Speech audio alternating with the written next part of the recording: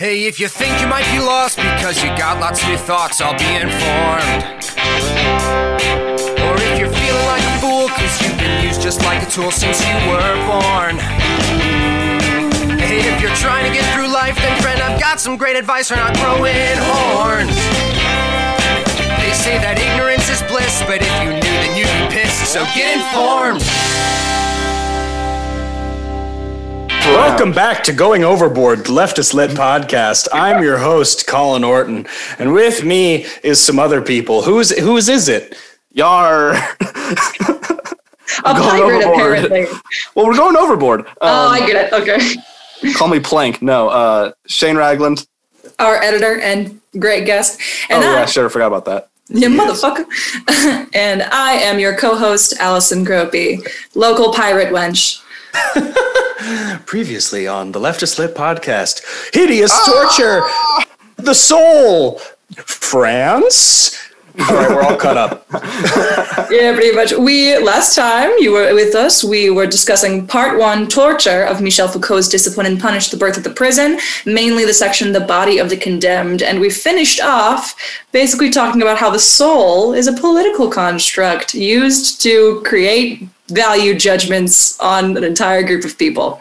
Watch the previous episode. It's wild. Not just the soul, but also like the way that we decide how courts work and how trials physically function, like people all standing around in a courtroom and judges being called justices and blah, blah, blah, blah, blah. Also, speaking of which... Dost thou have news for us, Colin? No. Motherfucker. Okay. No, we exhausted the 3 news articles that I picked last week. So that's pretty much You have a bit of wisdom then? So I realized that why should I paraphrase Andrew Yang when I'm sitting at a computer with access to the internet?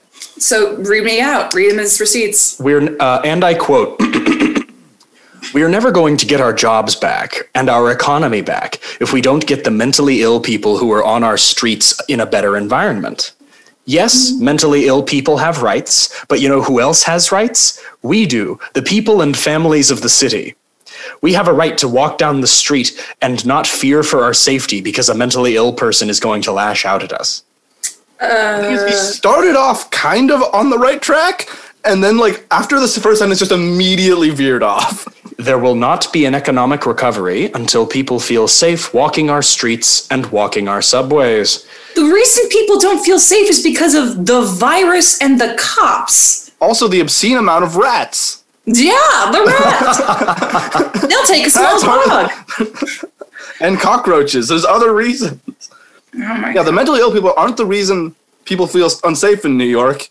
Everyone there, like I said before, everyone there has their own problems. Houseless neurodivergent people probably feel more unsafe than, quote unquote, the rest of us. There's always a cop looking at them. Yeah, it's illegal for them to sit down in public based on certain vagrancy laws. Don't you love all the new laws that keep getting added that basically make it illegal to just hang out?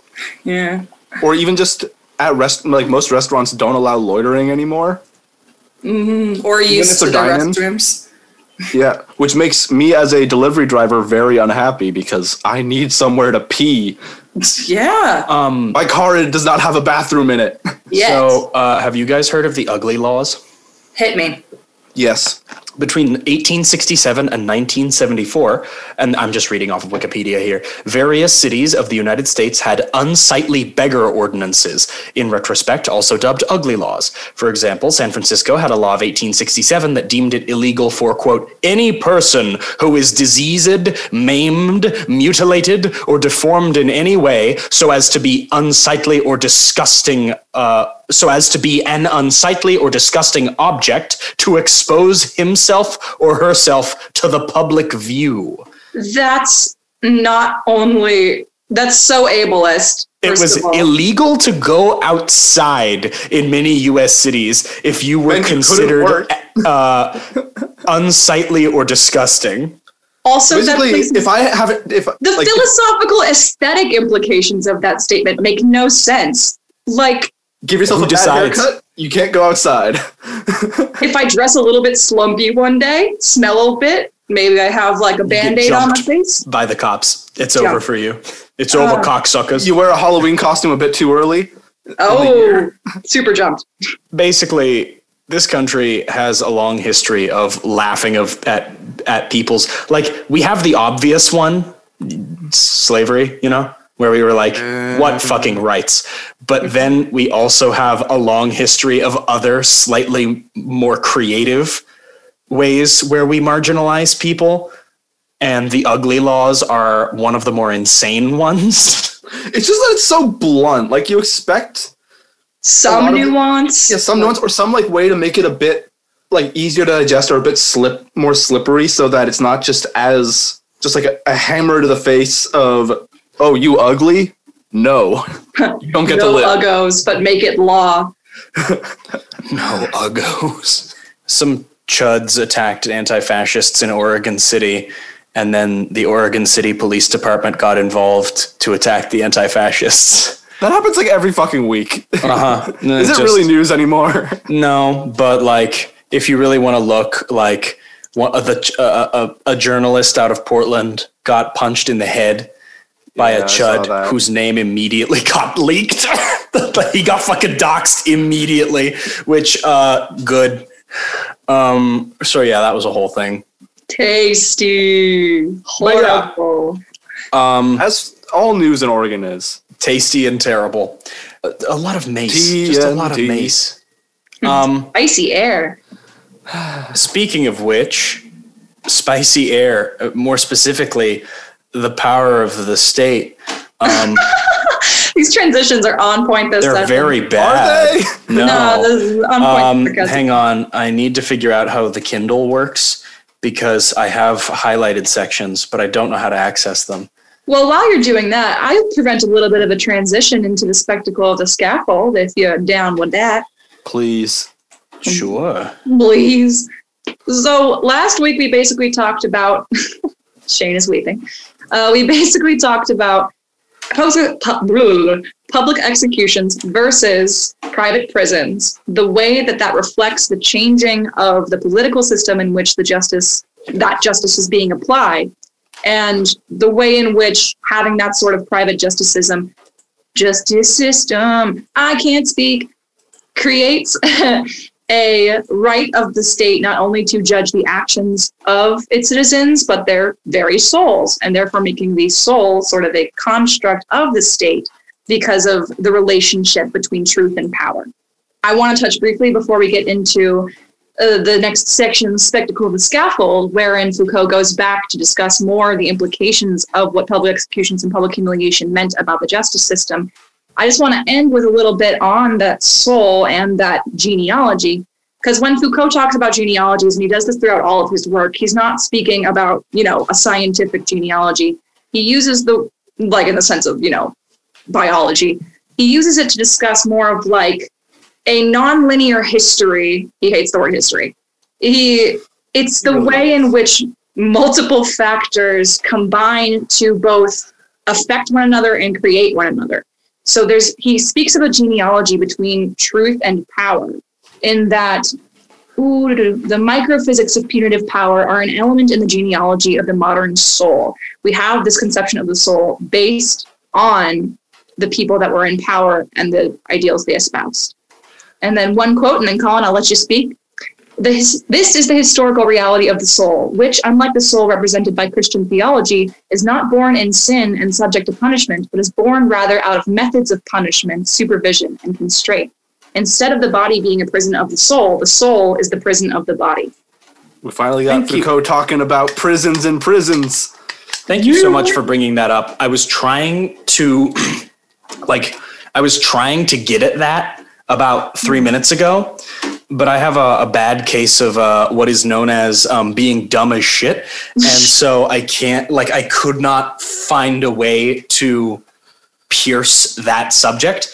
One of the things that I found really fascinating is, again, I got into this huge argument with one of my D&D groups about whether or not in a Dungeons & Dragons game you need to address the legitimizing mechanisms of a government. So, for example, in a feudal society, the legitimizing mechanism of the government is the divine right of kings. basically the Faustian bargain struck with the church, where the king rules because God said his family is better than yours. I like how people bought that. They bought it because sounds about right.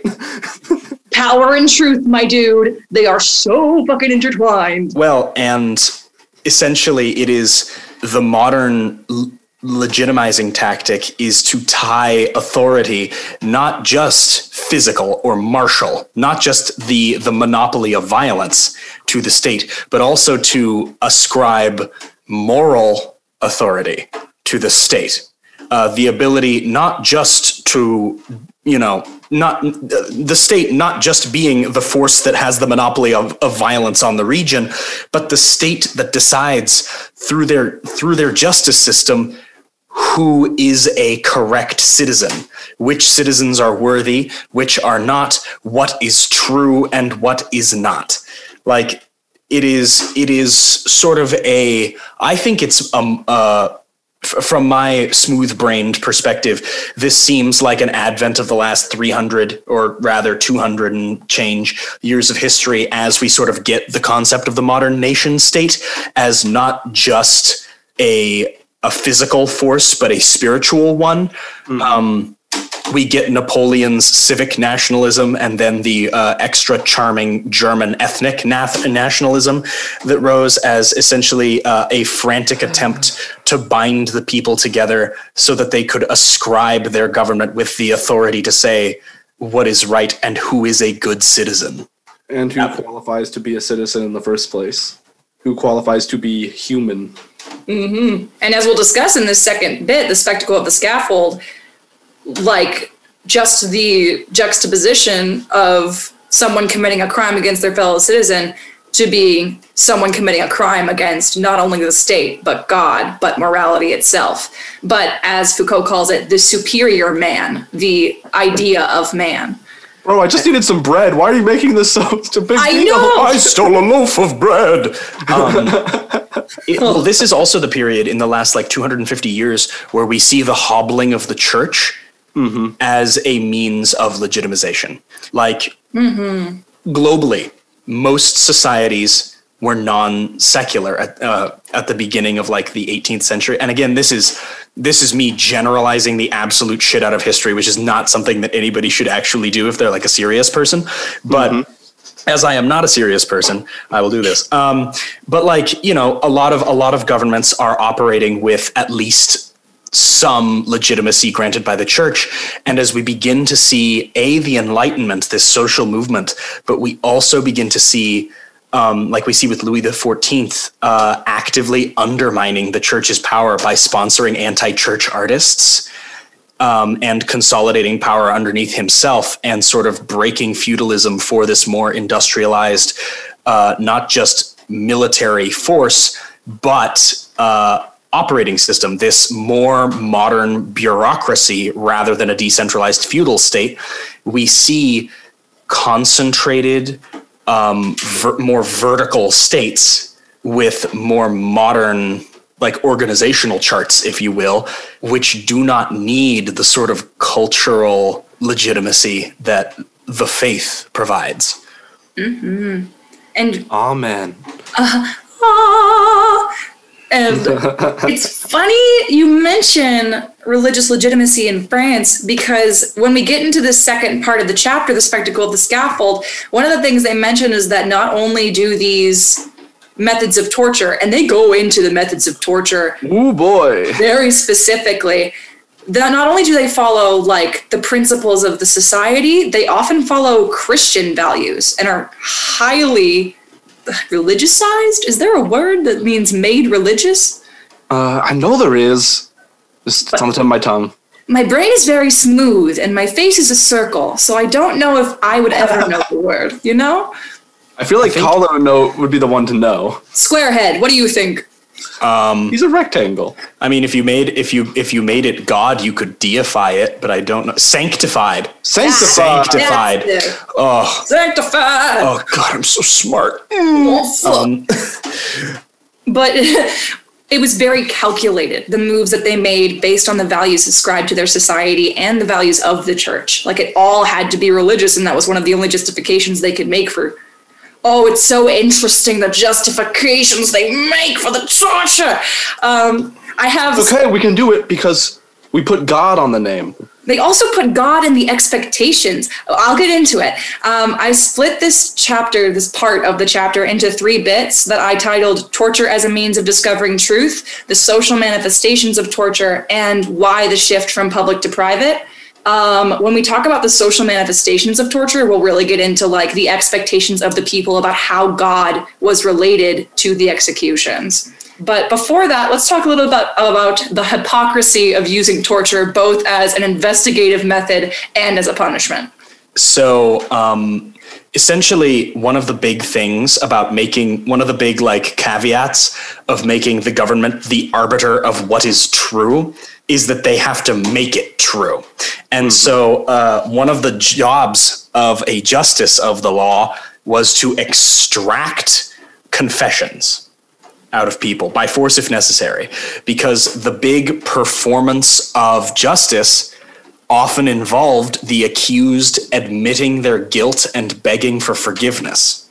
Now, unfortunately for a lot of justices, if you could withstand the torture, they had to let you go in a lot of cases in the 1700s. Yeah, because you were basically proving you were innocent. Well, and criminally speaking, it's the 1700s. Like, it is somebody else's word against yours, and if there are no witnesses, there's not a lot they can fucking do. Right. Like, they mentioned that the legal system at the time before they switched to private prisons was a sort of arithmetic. No. Where they had, I've done a little bit of legal ethics research in a couple of college classes, and the term legal proofs becomes a lot more modern and relevant. But back in the day, in this situation, they had full proofs, semi-proofs, and then, what did they call them? Adminicule. I can't pronounce French words. A miracle. Miracle.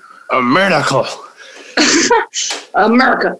Adminicule, which were loosely defined as distant clues, basically like circumstantial evidence. Nice face, Shane. He's doing that classic "Der Türkener Gerbs" face. But they literally had to arithmetically. They had to mathematically. Yes. Thank you. They had to add together these proofs to make a full case, but without that confession, they argued that even 2 full proofs perhaps could not make a full case. And in this case, a full proof means 2 witnesses having seen the man leave the location with a bloody sword and a dead body later being found there. God, it was so easy to commit crimes in the past. I know, right? Like, there's that whole Bon Muljaney skit about it, or bit that he does in a stand-up where, like, about kidnapping? 100 years ago, all you had to do to get away with murder was not be there when the cops showed up. Mm-hmm. Like... Mm-hmm. Speaking of cops, Lord, we will get into the role that the show of force plays, but there's a lot of cops in this chapter, and I was thinking to myself on my sachet home from the train stop, I was thinking to myself, what role police play in the modern performance of state power when we have taken our executions and our sort of public cruelties to demonstrate the power of the state, and we've hidden them behind the walls of prisons, and instead we have heavily armed agents of the state every 4 blocks. Mm-hmm. Just as a reminder. Just as a little reminder. I was reminded of the Brendan Lee Mulligan quote, the occupying army. The other day I was walking home from the laundromat, and who knows what was happening. I never found out what was happening in my neighborhood. But no fewer than 7 NYPD vans and 2 cruisers, 2 cops per cruiser and 5 per van, were moving in a huge convoy down my street. And like people were out on their steps, like waiting to see what nightmare was going to befall them. But the convoy just kept driving. I see so many fucking cops hanging around the nearby Dairy Queen near my house, and I don't know why. Is the new cops like donuts? The cops like Dairy Queen? No, because they weren't like eating it. They're like just blocks lurking away. They're just lurking near the Dairy Queen. What happens at that Dairy Queen? I don't know. It's a front. It's a front for money. Well, I know why. It's because it's a very low-income street. So Yeah, they're just working. They're waiting. they're just waiting for something to happen. Because a lot of homeless people live there too, or live around there. The first protest that I attended in 2020, which was with Dylan, our beloved friend of the pod. Because Colin, I think you were out of the state at that time. Yeah, probably. Before the protest even started, like when we got off of the subway at Times Square, we clocked no fewer than 8 police paddy wagons, like vans, to pick up people before the protest even started, just waiting there. Just, you know what's gonna happen. And that was when there was a curfew too, so. But we'll talk a bit more about that visible militarization of government power when we get into like why they stopped doing executions, because I think that's heavily related. But when we're still talking about the arithmetic of torture and the arithmetic of legal proofs, they really measured torture in specific degrees when it was used for an investigative purpose, including the weight of the ropes to the number of times you could torture a person before you were done. I have a quote here. The first degree of torture was the sight of the instruments. In the cases of children and persons over the age of 70, one did not go beyond this stage. But as we mentioned previously, if the accused held out, quotes, against all degrees of torture, he essentially won unless the magistrate was given permission to impose judicial torture pending proof, which meant even then, if the person survived all this torture, they could still prosecute the case. Oh, poor Shane. So infuriating and depressing. I know. You know what's even more infuriating? I'm just so tired now. Oh, welcome to the tiring podcast that makes you tired and sad. And then we get into the social manifestations of torture, which really interested me, particularly how if you were found guilty, they justified the torture that they did to you by, oh, you were guilty, so you deserved it. But if you were found innocent, you were supposed to think of your signs of torture as a sort of mark of exculpation. Like, it was hypocritical. I have here a enormously long-winded quote. Real quick, could you define exculpation? I had to Google it too. I had that. That was from a quote. Just so that listeners can be like, okay, but what does that word mean? Just basically like a sign of your innocence, right? Yeah, of the finding of your innocence. Being free of guilt, being proven, like, you know, innocent. I can't say the same thing. I don't know fucking synonyms. What do I look like? A genius? Cinnamons. I love cinnamons. There were even some cases of an almost theatrical reproduction of the crime in the execution of the guilty man, with the same instruments, the same gestures. Thus, justice had the crime reenacted before the eyes of all, publishing it in its truth and at the same time annulling it in the death of the guilty man. Even as late as the 18th century, as 1772, one finds sentences like the following. A servant girl at Cabray, having killed her mistress, was condemned to be, trigger warning, taken to the place of her execution in a cart used to collect rubbish at the crossroads. So the cart was a garbage cart. There, a gibbet was to be set up, the foot of which would be placed at the same chair in which the said Leleu, her mistress, was sitting at the time of the murder. And having seated the criminal there, the executioner of the High Court of Justice will cut off her right hand, throw it in her presence into the fire, and immediately afterwards will strike her 4 blows with the cleaver with which she murdered the said Leleu, the first and second being on the head, the third on the left forearm, and the fourth on the chest. This done, she will be hung and strangled on the said gibbet until she be dead, and when 2 hours have elapsed, her dead body will be removed, and the head separated from it at the foot of the said gibbet and on the said scaffold with the same cleaver she used to murder her mistress, the same head exhibited on a pole 20 feet high outside of the gates of said Cabray, within reach of the roads that lead to Douai, and the rest of the body put in a sack and buried near the pole at a depth of 10 feet. Jesus, somehow Hammurabi's code is more kind than this. Right? Somehow an eye for an eye seems like and not pristine compared to this stroke for stroke reenactment of the murder that you committed. And worse. And then also worse. Like if you survive that, then they just strangle you.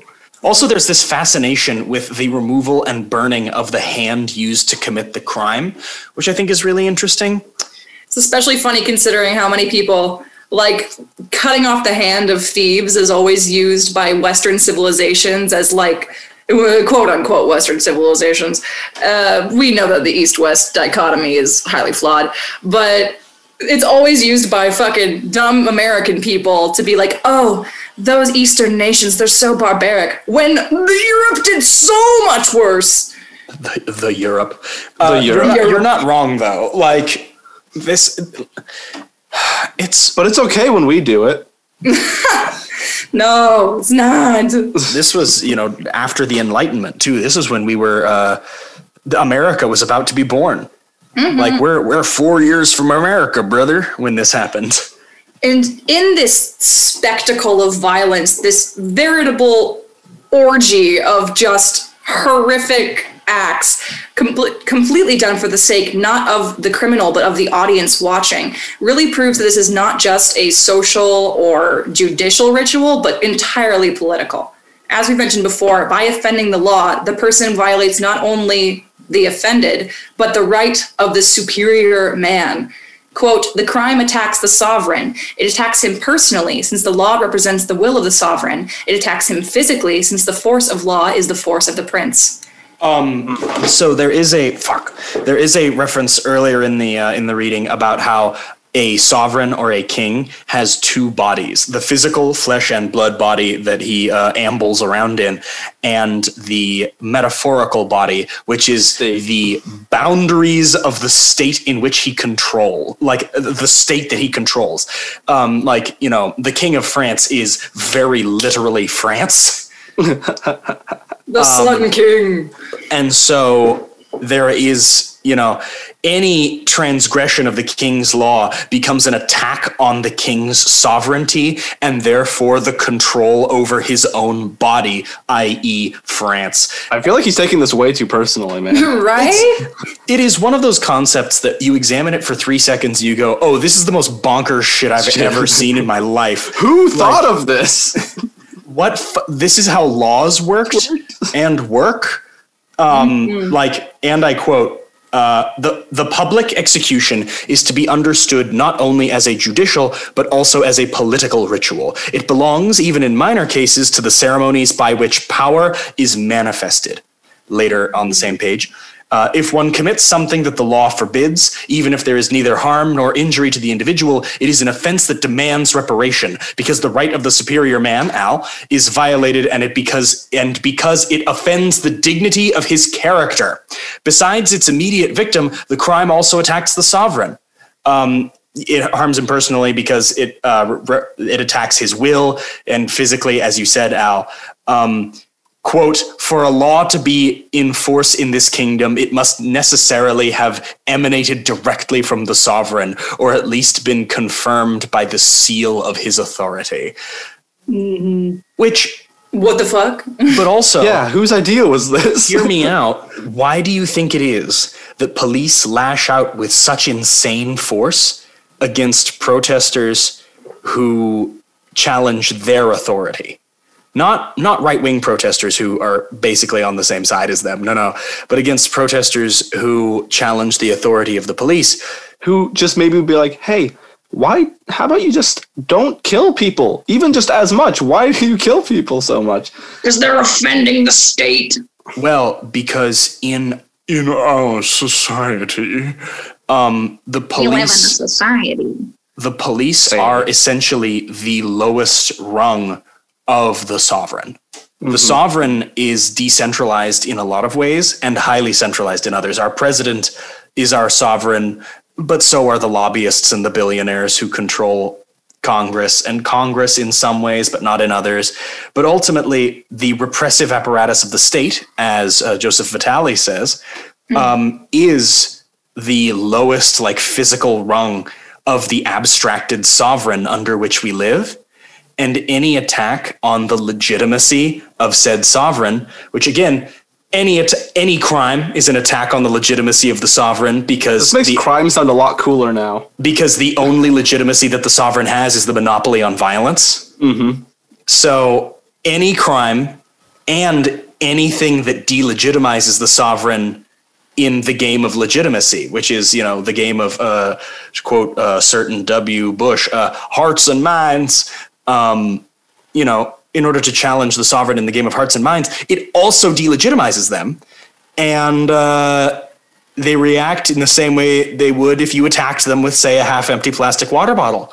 But that reminds me of something I believe Innuendo Studios said relating to, again, like the Black Lives Matter protests last summer, which was when especially cops and police have already shown willingness, and not only just the ability to, the willingness to, and are currently doing, to harm or kill people in the street.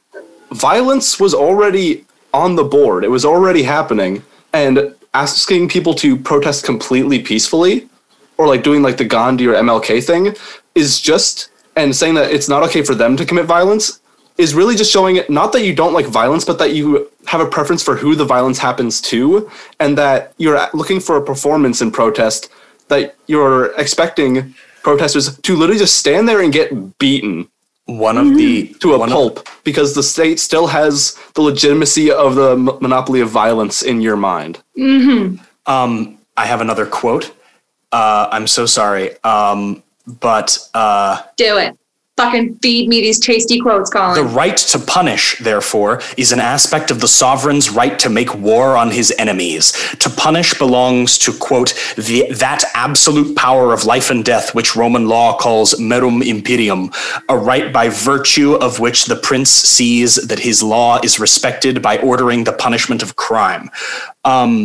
And there's quite a lot of talk about, I have here, I'm so sorry, but this is a really long quote from page 49, I believe.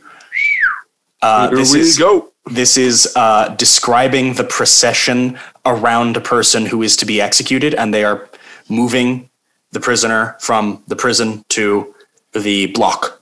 Oh, I'm so glad you described this, because I have something to go off of too. Go ahead. The officers will ride according to the following order, namely, at the head, 2 police sergeants, then the patient. After the patient, Bonfort and Lecour on his left will walk together, followed by the clerk of the court, and in this manner shall go to the market square, at which place the judgment shall be carried out.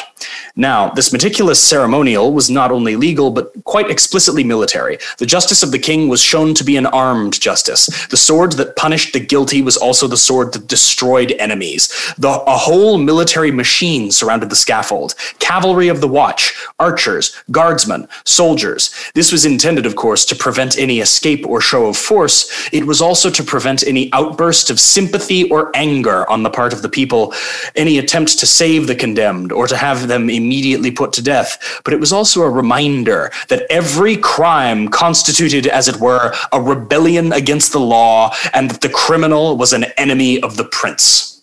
Good. I would like to be the enemy of the prince.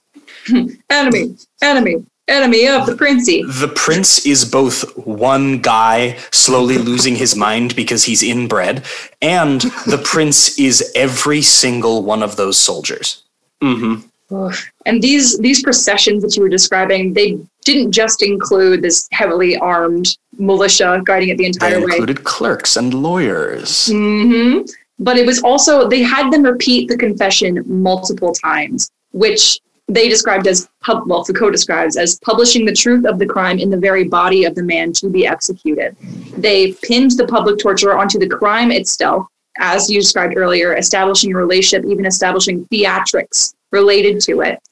Further fucking emphasizing, hey, you kill your mistress, we're going to kill you the exact same way and worse. But like you were saying, there was a worry of people's retaliation. And so, I had to catch a death note. And so they had this also theological implication put on it, which eventually backfired against them.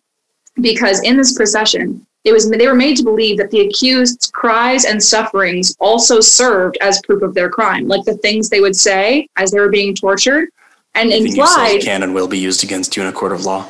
Even after you've been tried. And they implied that the sufferings of these tortures on earth, quote, with resignation, would therefore alleviate their punishment in the afterlife. But having that as a component would allow spectators to make their own determinations of the person's guilt or innocence based entirely on how long it would take them to die or how painfully. There's descriptions in the book of the audience deciding that someone had been innocent because they died so quickly, because surely God must have wanted their pain to end. Or the other way, if they didn't die at all, as we said in the first episode, there was this tradition of, well, if they didn't die during their execution, God must not have wanted them to die, so we should let them go. You ever feel like the afterlife is just used across the board as kind of an excuse for either the state or people just do heinous shit? Yep. Funny how that works, isn't it? Yeah. Mm-hmm. But this religious implication they put on it would eventually backfire against them, because once, as they mentioned later into what I call the third section, why the shift from public to private, when we start seeing more of these peasant revolts. Also, by private, you mean like hidden instead of privately owned? Because in the United States, private prison means a nightmarish concept. We don't have that yet in France. I mean, now we do, but not in these 1800s. But yes, I do mean more from public to hidden, because one of the reasons people were worried when people would attend these executions was because if the crowd, on one hand, they were cheering for this man to die. They were accepting it. It was an entertainment. But it was also the only place that political dissidents couldn't be punished. Because if the person on the scaffold, already tried, already dying as they watched, was shouting things against here we go, I have a quote. If the crowd gathered round the scaffold, it was not simply to witness the sufferings of the condemned man or to excite the anger of the executioner. It was also to hear an individual who had nothing more to lose curse the judges, the laws, the government, and the religion. The public execution allowed the luxury of this momentary saturnalia, where nothing remained to prohibit or punish. And oftentimes, they would applaud the man's statements. These heretical or anti-authoritarian statements would receive resounding applause. There was also something to be said for shock on behalf of the audience in the brutality of the executioners. Mm-hmm. And I quote a name that I will fuck up, but Damodar complained with many of his contemporaries that the executioners exercised, quote, every cruelty with regard to the evil-doing patients, treating them, buffeting them, and killing them as if they had a beast in their hands, which no parallels. No parallels to anything that has happened. Never. And what we're seeing in the US is our own special form of public execution, where we have an occupying army. We have our own mini princes in miniature in the streets who get to do public executions. They're just supposed to be private. And because of technology and the carelessness of our police, these executions are now public. Mm-hmm. Whoopsie daisy. And we get to see the brutality of the executioners. They're not only bad at their jobs because they murder people, they're also bad at murdering people. Yeah, it's not good. Live in the information age. Truth and power, baby. And especially truth in the information age, knowledge, like he goes into earlier, I think near the end of chapter 1 or the beginning of chapter 2, knowledge and power are the same thing. Mm-hmm. But I think with the information age as we are currently sitting in, power isn't necessarily more distributed into the hands of the layman, but knowledge is, if you know where to look for it, or if you have the resources to look for it. We've talked repeatedly on this podcast about how not everyone has the resources to obtain what is sometimes perceived as common knowledge. But my dog is walking. But that is partially because of power, because of who does and who doesn't have power and who has the power to question the authority. And who has the power to distribute or hide knowledge. But what we see with our modern day public executions is a lot of what they were worried about in these executions that were more, codified and visibly public, more performatively public. If the executioner was committing what they thought to be an excessive amount of pain, or if the crowd thought that the punishment didn't justify the crime or that the person was innocent, there were riots. There were people rescued from the scaffold. God, remember when we used to be able to do that? God, remember when people rioted at the drop of a hat? Right? We should Yeah, more. We should be able to more with social media and everything. It should be more accessible than Normalize rioting.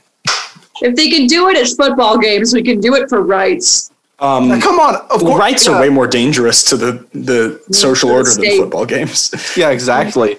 Like football riots are allowed to happen because they're not aiming to, or they're not going to cause any actual harm other than just property damage. Which for football riots, property damage, it's fine, it's whatever. But if you're, say, protesting for civil rights or against police brutality, any minor bit of goddamn small business. Mm-hmm. Someone spray painted "F the police" on this random public building. Will someone please think of the Starbucks? Will someone please think of Wells Fargo? Also, one of my big takeaways from manufacturing consent is remember the dual confession, making the accused read out his confession twice. Mm-hmm. We've privatized the reading and distributing of said confession, as well as the editorializing and writing of said confession. So now we pay people to pass out pamphlets that say, here's what the accused said, kinda. Here's what we say the accused said. Here's what we say the accused said. And most of the time, there's kernels of the truth in there, but sometimes there's not. And who knows when and why. And it's amazing because not only confirmation bias, but like first impression bias, you give them, since obviously the accused is not usually the first allowed to speak for himself. If you can get out the information that you want to get out first, you control the narrative. Mm-hmm. And you have the power in the situation. You can't ghostwrite a confession. That removes the purpose of a confession. Well, I mean, they did it pretty good with, let's see, there was that guy who was held for 14 months by the Italian secret police. Oh, yeah. There were all of those people who were killed by plainclothes soldiers who had their confessions ghostwritten when those, or rather, I'm sorry, the concealed leftist snipers had their confession ghostwritten by the army. Yeah, and it's amazing how laws and what is legal and illegal does not apply to those who, quote unquote, like enact the law or princes in miniature. Mm-hmm, princes in miniature. The law does not apply to cops, just like it does not apply to soldiers or anything else, because I would say that laws apply to soldiers way more than they apply to cops. Oh yeah, okay, that's true. In truth, because soldiers have fucking rules of engagement. Yeah, but like FBI, CIA, they can get away with anything. Like, oh yeah, we faked this person's confession. Didn't matter. We wanted to put him somewhere where he couldn't get out, and that's all that matters. Oh no, we committed heinous war crimes at black sites all over the Middle East. No, well, whoops, too bad. Nothing you can do about it. I cry every time. Because there is literally nothing you can do about it. Not only is it already done, the CIA and stuff cannot be punished for it. Mm-hmm.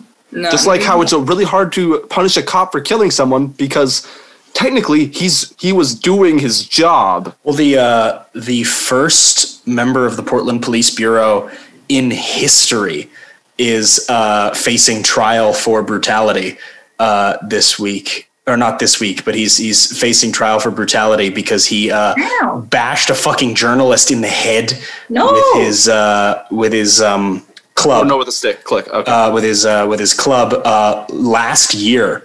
And he was a member of the riot squad, and the entire riot squad resigned from the riot squad in solidarity with him in Portland. So tired. It's a weird way of showing solidarity, but okay. No, fucking right.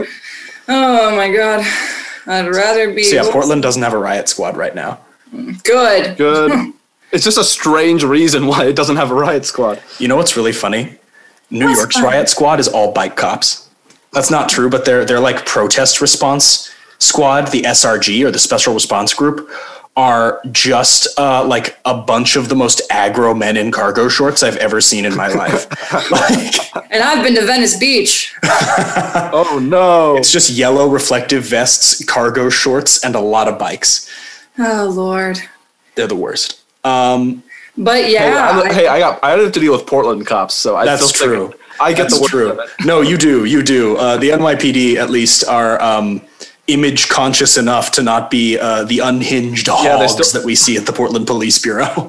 Yeah, the NYPD still needs like a bit of public support, or at least private support, because they sponge up a lot of fucking money. $6 billion. PBB and PPA can just literally do whatever they want, and it doesn't matter. Because they run the fucking city. Yeah, exactly. Little miniature princes, motherfuckers. But yeah, that's basically the chapter. Is they end on the note of people got more, not to use a horrible word, uppity. People started refusing to watch excessive torture. There's one instance they mentioned where a maid who was unsuccessfully attempted to kill her mistress. By the way, she was stab her with a needle, right? No, that was after. Rip. This woman murdered her mistress, and everyone was so pissed off that they rioted, and then she was let go, but another woman who tried to stab that mistress with a needle was exiled for 3 years. And in one case where the opposite was true. I love a good exile. We don't do enough exiles anymore. Exile's great. But there was a lord that murdered a priest, and they let him off on insanity charges. So the local parishioners who loved their priest took matters into their own hands and stormed the man's home. But yeah, the chapter basically ends with, this is why we had to transition. They had to transition into hidden punishment. It was because public punishment wasn't working as well anymore. And obviously, as we said earlier, this was not a linear tradition, a linear path to hidden stuff. During the largest riots and the largest uprisings from the early 1700s to the mid 1800s, they did temporarily reinstitute some of these things to try and reinforce that hammer of law, but it wasn't working. I wonder why. I wonder. And Iron Fist is only good for so long. Right? And next week we'll find out exactly how this new form of punishment in part 2, punishment, reflects the ideology of the state. Woo! And really quick before we plug things, I have a trip to the Scamalier. If you want a good comparative reading for this, Franz Kafka's The Trial. Okay. Just a good old little comparative literature study. Try it out. You have been Al Gropey. I have, in fact. And you have been Colin Orton, correct? Shane has been Getting Informed. Oh, no. Send us hate mail at gettinginformedpod@gmail.com and find us on Twitter at leftislippod. You can find Shane at I_freewilly, and you can find Twitter, and then iFreeWilly on Instagram. Buy his art. Yay! Thank you. Do it. You can find Colin Orton on Instagram at the 13 Colonies and on Twitter at Colin Orton. And you can find me on Instagram at al.grows and on my website at allison.grows and groby.com. Goddamn. Thank you so much for listening. Woo!